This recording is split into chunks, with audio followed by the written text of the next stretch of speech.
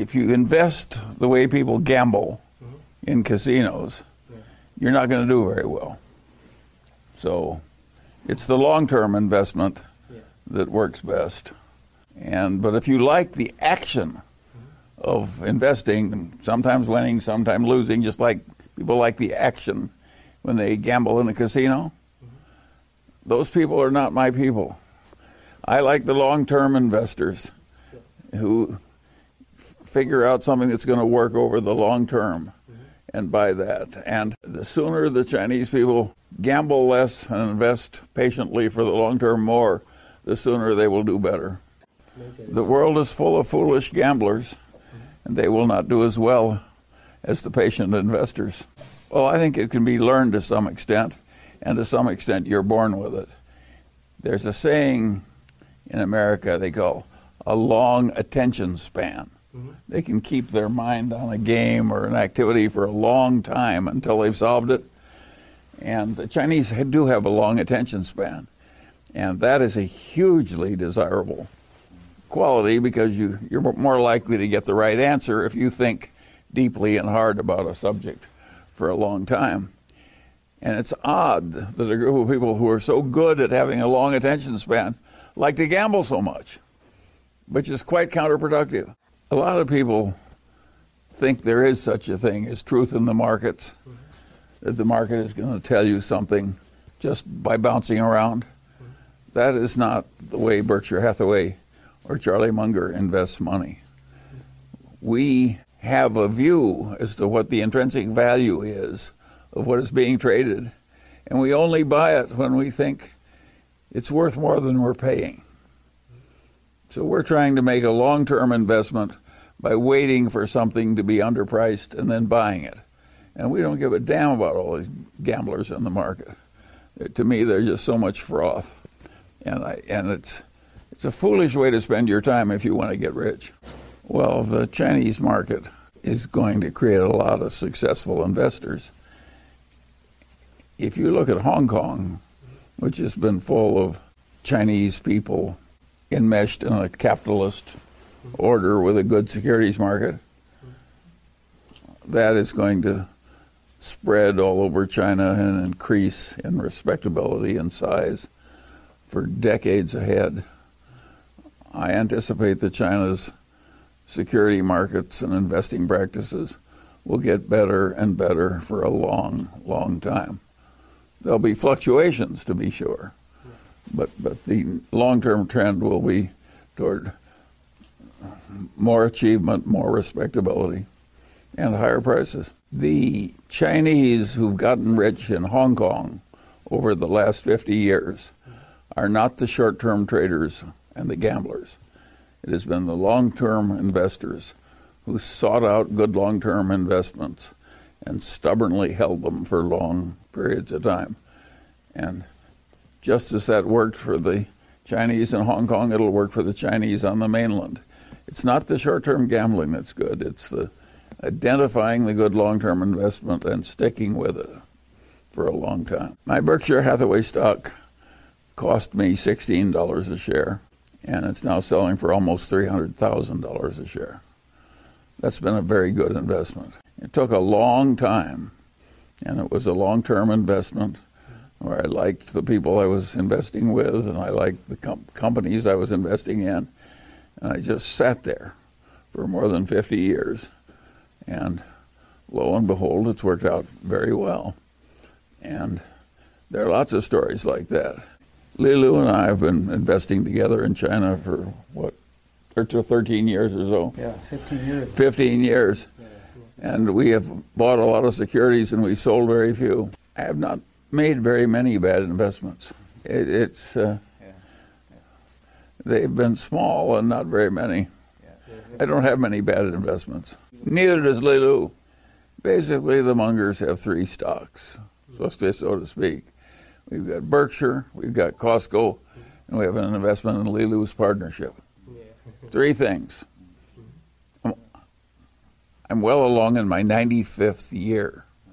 Three things. You don't need to own a lot of different things to get rich. The New York Times just interviewed and they asked me, why are these people in China so interested in Berkshire Hathaway and Charlie Munger. I know, it's very peculiar. 25%. It's very peculiar. It is very peculiar. Partly the book did it, but why do the Chinese like that book? I think the answer is that it sounds Confucian. China has a deep Confucian ethos. They want people to act modestly even though they're rich and powerful. They want people to constantly keep learning and to behave with dignity and reason and improve as they get old and keep working. Well, those lessons are not confined to one country. But it just happens that Warren Buffett and I act like a bunch of people that take Confucianism very seriously. That's why they like us. Oh, people, they know I like books. So he'll give me so many books that I either skim or read through 20 books a week. No, I get lots of books. I read a lot of biography and some history. I read almost no fiction. You said, he asked me what other reason for the reason that we're suddenly popular in China? Yeah. And I said, there's one more reason, is that Warren and I really like the Chinese. And of course, everybody likes people who like them. Oh, yeah. So that's what happens. Now you say, why have the Chinese gotten so popular with a couple of Omaha boys? That's something that a lot of Chinese don't understand. If you look at China with the viewpoint of a United States citizen, here is what you see. When the Chinese first came in here, we were trying to build the Transcontinental Railroad in the winter through horrible passes in the steep mountains. And nobody could do it. It was impossible. People were dying and it was just too hard. So they brought in like 50,000 Chinese coolies who were in those days practically slaves. And they took those coolies up into the mountains in the winter and they said, you build a railroad. And they did. And the Americans couldn't do it by themselves. Well, that, of course, made a very favorable impression. Well, fade in, fade out. And now we've had all this immigration of Asians, Chinese, Japanese, Korean, Vietnamese, so on. And what have those Asians done in America? Well, they've come in and rapidly become doctors, lawyers, professors, businessmen, and so forth, and succeeded mightily. And if we go to our symphony orchestra, which didn't used to have any Chinese in it, every instrument that's hard to play and takes unlimited practice, you look up from the instrument, there's a Chinese face. Well, of course, we find people popular who are succeeding so much in our country, and they're not causing a lot of trouble. They're just succeeding. And so naturally we like the Chinese.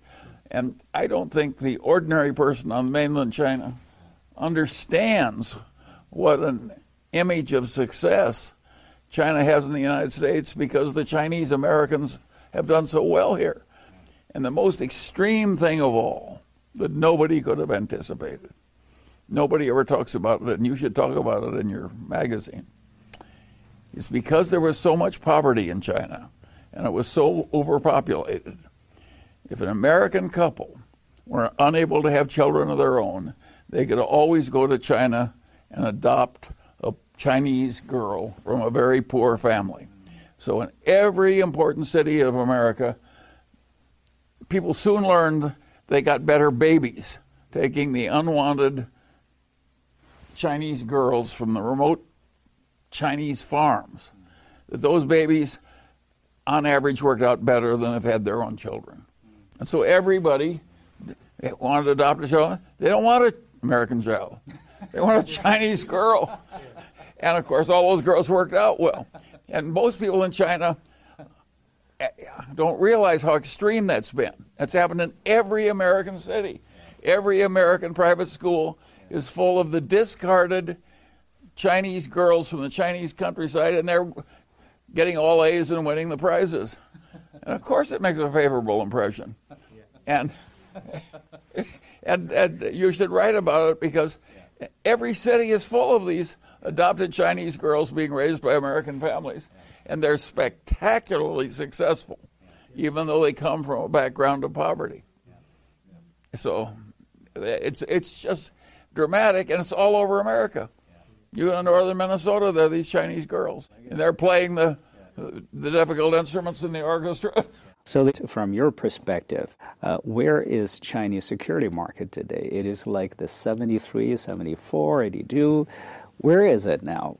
How do you really see the current stage of the security market? They wanted both of us to answer, so you'll go first. Right. I think there's more value for the investor if you buy the best companies in China or the best companies in the United States.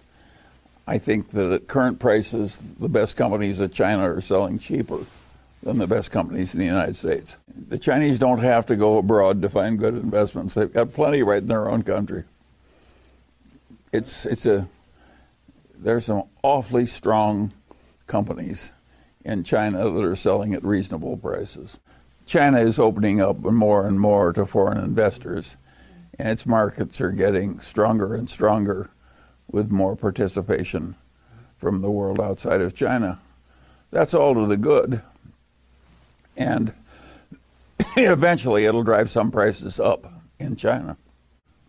I would argue that rationality, which is seeing the world the way it is instead of the way you hope it is, I'd say that's the most important. If you don't see the world the way it is, it's like judging something through a distorted lens. You think the world is one way and it's different. And of course, that leads to terrible mistakes. You want to think correctly. Well, you got to work at it and you got to care about it. If you don't care whether you're rational or not, and you don't work on it, then you can just stay as irrational as you want all your life and take the lousy results you're sure to get. I carry it further, and it's basically a Confucian attitude. I think you have a moral duty to become as rational as you can. You work at it all your life, and you read a lot. Well, let me take it. Human nature in a big bureaucracy makes bad decisions. If you don't know that human nature in a big bureaucracy is going to make bad decisions, you may give more respect to those decisions than they deserve. So it helps to understand where human nature is automatically causing bad results so you can avoid them. Well, anything that enables you to predict and adjust to reality. The reality is, if you're dealing with a big, dumb bureaucracy, it's very difficult and unpleasant. And the sooner you learn that and how to handle it, the better off you are. Those are just out of the introductory course in psychology in every university. People don't learn.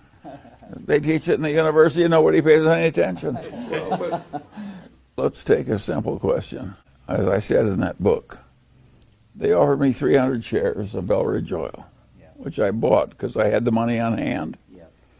Then they offered 1,500 more at the same price, and now I had to sell something or borrow the money. And so I bought the 300 and not the 1,500.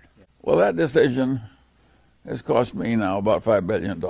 I'd be $5 billion richer if I'd bought the other 1,500. It's the contrast. It didn't inconvenience me in any way to buy the 300, and it inconvenienced me. And just the extra contrast made my judgment go sour. And it was the dumbest goddamn decision, one of the dumbest investment decisions I ever made in my whole life. And it just came from a simple... The stock was not overpriced because it was a little more inconvenient for me to buy it. But the inconvenience was enough to trigger my mind. And there was another problem on that. It was even worse. The man who dominated that corporation was eccentric and heavy drinking. But the oil field wasn't drinking. Anyway, so I had two different psychological reasons why I made the wrong decision. I thought too much about how much the man was drinking and too little about how good the oil field was. And then I thought too much about my own inconvenience and too little about the basic situation. So I screwed up fairly well. But that should encourage you people. You can blow one of the major opportunities of your life and still muddle through all right. Think of the people who have an utterly miserable first marriage and a wonderful second marriage. Just all kinds of things get fixed. If you keep making something more and more valuable, some wise person is going to notice it and start buying it. And so it's quite natural for things to be regarded as more valuable when they become more valuable.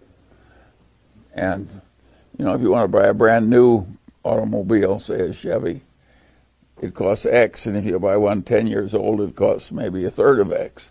Everybody knows that the new Chevy is worth more than the one that's 10 years old. So people will recognize value in time. Crazy stock traders may do crazy things on the short-term basis, but over time, value will tend to win. Suppose we'd done nothing at Berkshire but pile up money from investing in stocks. And pretty soon, let's assume we started with 100,000, and pretty soon we had 10 million. People would notice that we had 10 million and the stock was worth more. It's natural for stocks to eventually go to value. But Ben Graham says in the short term, it's a gambling machine, the stock market. But in the long term, it's a weighing machine. In the long term, the market will figure out what's really worth it. Well, the beauty of it is that it keeps working when you're not. A great company will eventually earn more and more and more while you're just sitting doing nothing. And a mediocre company won't do that. So you're harnessing a long-range force that will help you. It's just very important. These mediocre companies they by and large are going to cause a lot of agony and very modest profits. If you do find it goes up a little, you have to sell it, you have to find another. It's a lot of work. Whereas you just buy one great company, if you get the right thing at the right price, you just sit there. Well, when you say leverage, we use a little leverage because we got the insurance float and so on. So we have worked a little bit of leverage into but it's safe leverage. Nobody can call those loans or get nervous and sell our securities or something. But we use a little bit of leverage, but not much. And we don't ever borrow against our securities. We have 100%. Of course I would. If you give me 100%, you'd be out of your mind not to. You can't lose. By definition, of course, you'd use a lot of leverage over the cinch. Nothing is 100%. Yeah, nothing is. But suppose I use this example. Suppose you have a childless rich uncle, and he has a huge enterprise, enormously valuable, growing, getting more valuable. And he says, come into my business, I'll make you my heir, and you will inherit this wonderful big business. You've just been offered a sure thing. Why would you do anything else? You'd double down on the sure thing. Of course you would. That fortune's formula that came out of those people that beat the Hong Kong racetrack out of $100,000 a week for many years. But that was their formula. You can't bet too much in the Hong Kong, or you'll change the odds. That's the way a racetrack works. But they bet more when they were sure, and less when they were less sure.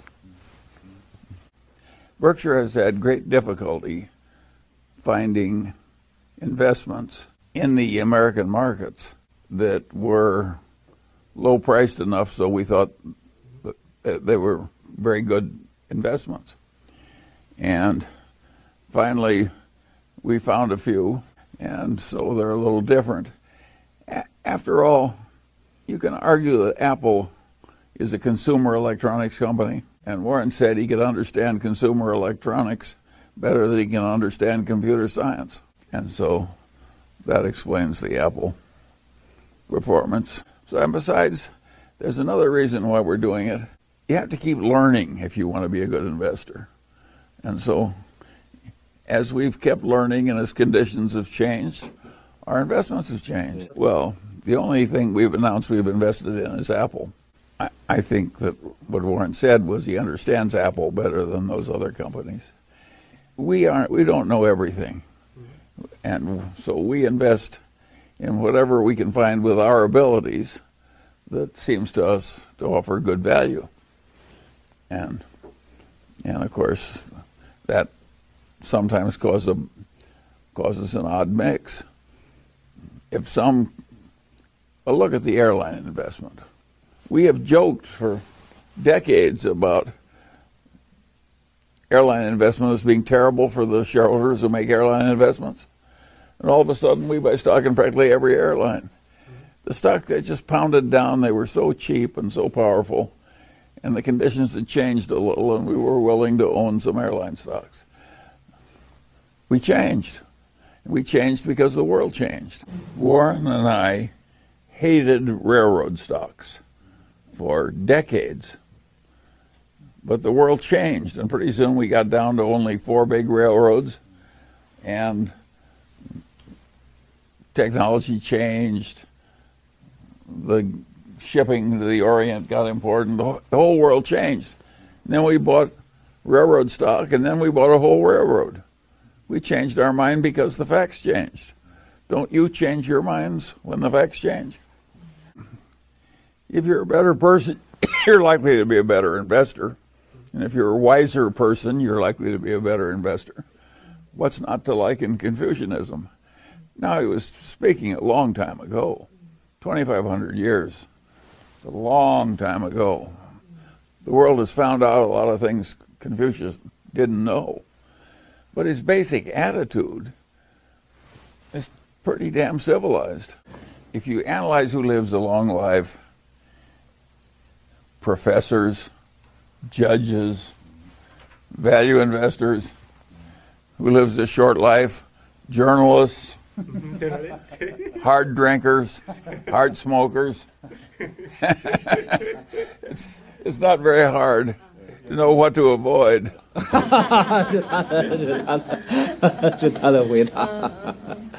Well, you're talking to a journalist, Charlie. I know, but in America, the journalists tended to smoke a lot and drink a lot and have a lot of deadlines, so always under stress, and they died young. And the judge just sits there. The courtroom goes at his pace, not somebody else's. There's nobody over him telling him to do something. The judge lives forever. And the trial lawyers, they die young too. Yeah, a lot of stress, a lot of problems. They really kind of what? Well, the traders have to really. And traders are the worst of all. The short-term stock traders die the quickest. They drink and they smoke and they. Yeah. They're tortured by.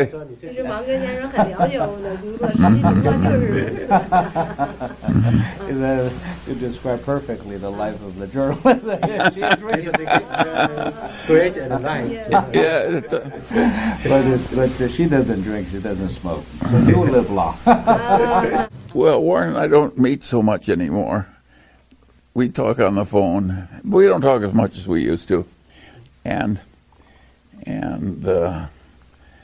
But the one thing's the same. 30 people in Berkshire headquarters. Berkshire added $65 billion to its net worth last year. Guess how many people it added to headquarters? 0.